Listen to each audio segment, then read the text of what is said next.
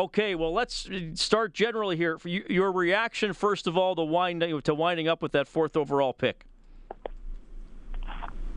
There was disappointment because you hoped I hoped at the very least for a hold to hold it 2, and it would have been a bonus to get to 1. But going into the actual lottery, if you do kind of the consolidate the odds after each of the 3 lotteries, the highest percentage was, as weird as it sounded for us at 2, was to end up at 3. The greatest odds for us to end up at 3. And so I kind of knew there was a good chance that we would move down. As weird as that sounds, that's actually how it works out once the first team wins the lottery. So a little bit of a disappointment, but we've had a close eye on these guys, and in that next cluster of players, there's some nice big forwards, wings, and centers, and there's like 3 really solid D. So there's a good cluster there, and if we choose to move it and move move down or move the pick, if we move down, we're gonna get a real good player. So the options are still available, but my initial reaction was disappointment. Peter, I know you did an interview with John Shannon of Sportsnet earlier today, and you used the phrase "open for business" when it came to the pick, and that was only when you knew that you were going to be somewhere 1 through 5. Does the fact that you're not in the top 3, that you are number 4, make it more likely that you're going to entertain offers or shop around a bit? I guess I don't know. Like, I'd have to see what presents itself. The top 3 players are more NHL ready, so it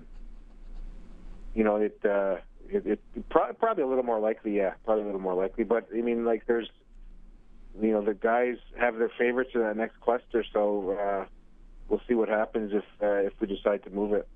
Well, just looking at, Peter, a couple of the forwards in that mix, maybe we can get to the defensemen after, but Pierre-Luc Dubois and Matthew Tkachuk, 2 big forwards. I know you talked about Tkachuk with John Shannon prior to that draft on Facebook there, that he has a net front presence that you think this team still needs. And then Dubois, I mean, another power forward as well. Both guys can score. I mean, they are pretty good wingers. When you look at the fact, or I guess Dubois can play all 3 positions as well. So when you look at those 2 forwards, it must almost be tough to imagine trading the pick with the talent that's available. No, it's not. Like, I mean, there's some other big forwards too that are further down. Logan Brown, some bigger forwards, and and then there's some really good Ds. So it's as I said, there's a group of 7 or 8 guys that it wouldn't surprise me if any of those guys went 4. It depends on need, and so I'm talking if we didn't have the pick. So I just I think that there's a real legitimate chance to look to move this pick to improve our team, to get bigger or to get a D and get something else. There's also a chance, as I said in my previous comments, that we could move the pick to get an NHL defenseman too. That is a top 4 defenseman. So I'm again, we're going to look at a lot of different things. Oilers General Manager Peter Chiarelli joining us. Peter, just a couple more quick ones for you. I'm curious, just your thoughts on this process today. There's always a lot of debate about what's fair/unfair when it comes to a draft lottery and determining a draft order. I personally am glad they went to 3 teams being selected, though I know you as the Oilers general manager are disappointed to fall out of the top 3. And ultimately, it's the managers who will decide if this is going to stick around moving along here. How did you like this process of seeing 3 teams being picked? I'm fine with it. We had a good run last year to get Connor. There was a sense that justice was served that we didn't get it again. I've been reading over the year the comments on the draft lottery as it applies to us. So,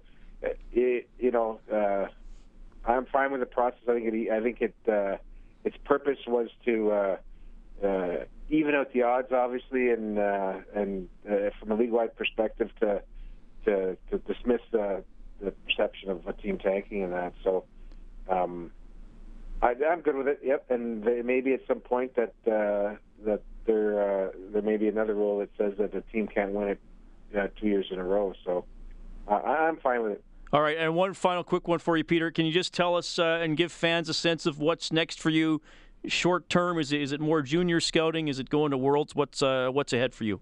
Well, we have our meetings, our amateur and pro meetings this coming week. Then I'm off to see a little bit of OHL and then the Worlds, and then we have the combines at the end of the month. So we got a busy month of planning and still some more scouting. And if it looks like London might come out of the OHL, so you're going to get a look just down the road of a couple of guys that are in our wheelhouse on London, and so we'll probably do a little more scouting Memorial Cup. So we still got some work to do, but now we know where we sit draft wise, so it makes planning a lot easier. Peter, thanks a lot for making time for us on 6:30 CHED. We'll talk to you again soon, sir. Okay, thank you.